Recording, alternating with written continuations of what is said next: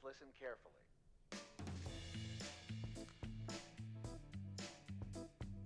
Hey, and welcome to Caveat Realtor with Virginia Realtors, where we discuss the real issues that realtors face. I'm Kate Orslon. And I'm Erin Barton.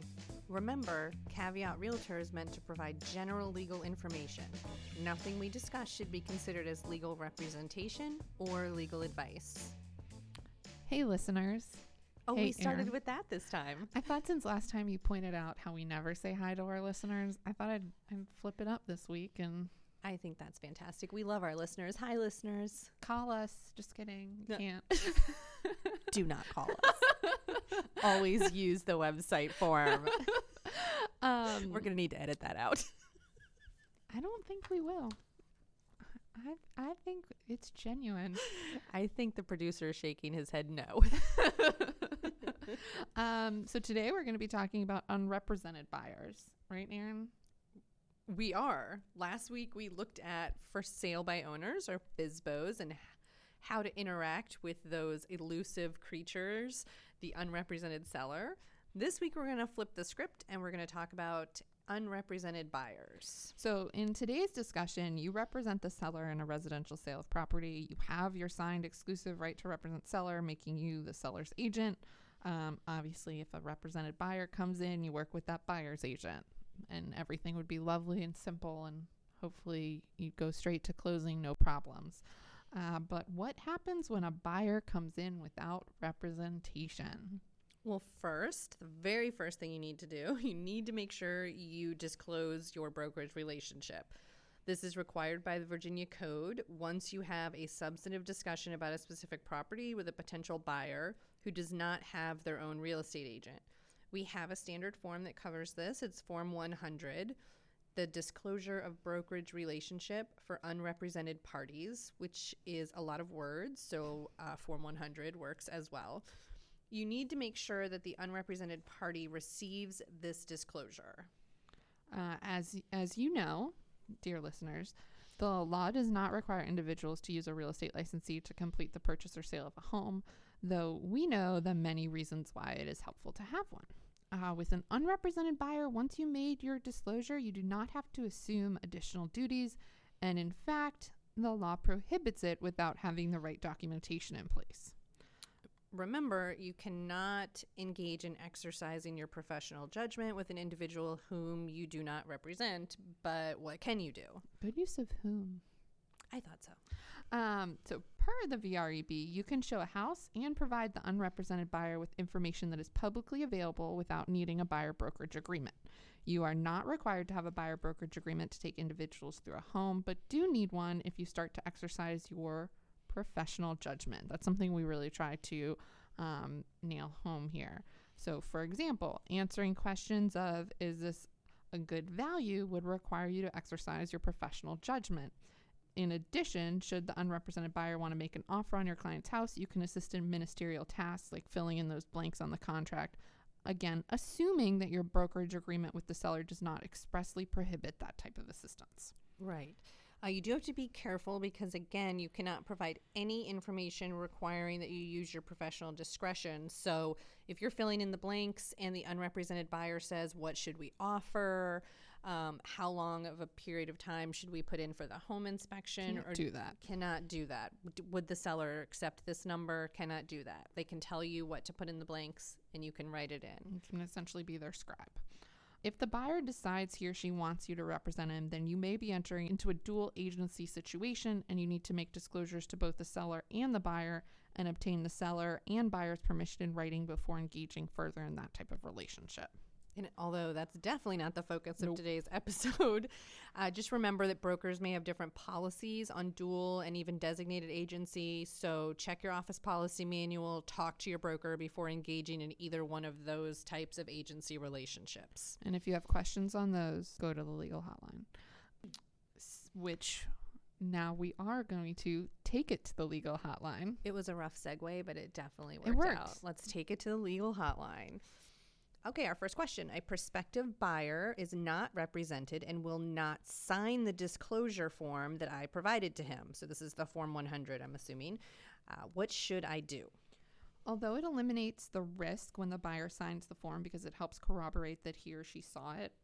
We like that. We like eliminating risk as risk management for Virginia Realtors. The law does not require the buyer to sign it. So if the buyer refuses, you may want to ask her if he or she would just initial the bottom that he did not want to sign it. You'd be surprised. Sometimes they're actually willing to do that even though they refuse to sign the form. Alternatively, you can write a note at the bottom of the sheet saying that you showed it, but that the unrepresented buyer did not want to sign it. Ultimately, though, the unrepresented buyer does not have to sign, but you do want to make sure there's a record that you made the disclosure. Next question. I am representing the seller in a commercial transaction. Do I need to make a disclosure of brokerage relationship to the unrepresented buyer? Actually, no. This disclosure is only for residential transactions, and that's because the law assumes that parties engaged in commercial transactions are somewhat more knowledgeable about their transaction, about who's representing who, and therefore they don't provide unrepresented parties with this additional protection. All right, our next question. My firm prohibits dual agency. Does this mean that I cannot work on a deal with my sellers and any unrepresented buyers? No. I think we get this a lot, but representing a seller and working with an unrepresented buyer is not the same as dual agency. Dual agency occurs when one broker represents both parties to the transaction. If you represent the seller and do not represent the buyer, you are not in a dual agency situation. You would need to make sure you do not engage in any type of activity that would be considered representing the buyers, and make sure to make your disclosure of brokerage relationship to the unrepresented buyers. We have a lot of hotline questions today. We do. So next question. An unrepresented prospective buyer is told by the listing agent that there is an underground tank buried in the backyard.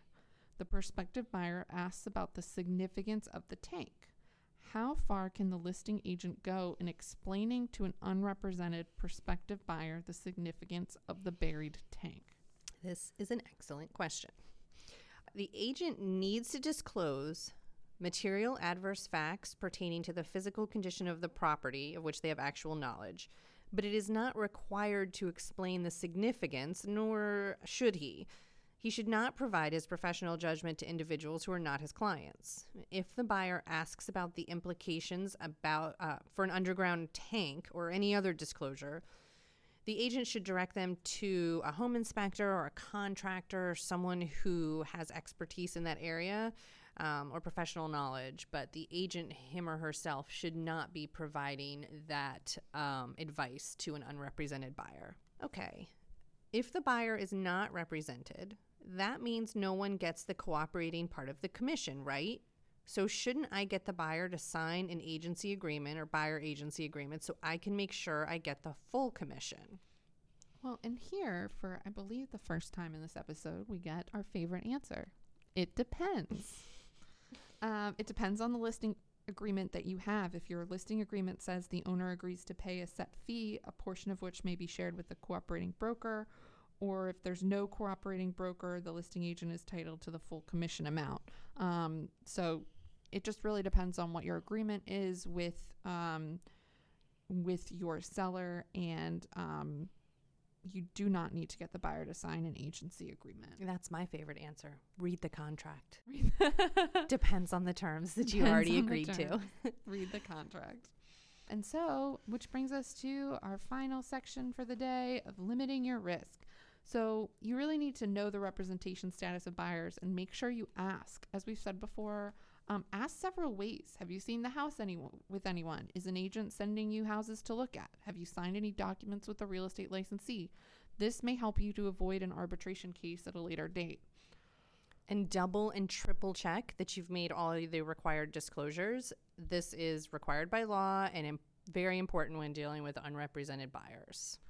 And finally, it may be tempting to do extra work just to get the deal done because you want to finish the deal, get through it. But remember, you're not representing the buyers. Do not assume any tasks beyond ministerial work, or you may be creating more problems down the line. Thank you for joining us today. Caveat Realtor is a weekly podcast with episodes released every Tuesday. Our podcast is available for streaming through iTunes, Stitcher, and Google Play. Subscribe to our podcast to get automatic updates when we have new episodes, and be sure to rate us. Remember, members of Virginia Realtors have access to our legal hotline where we can provide you with legal information.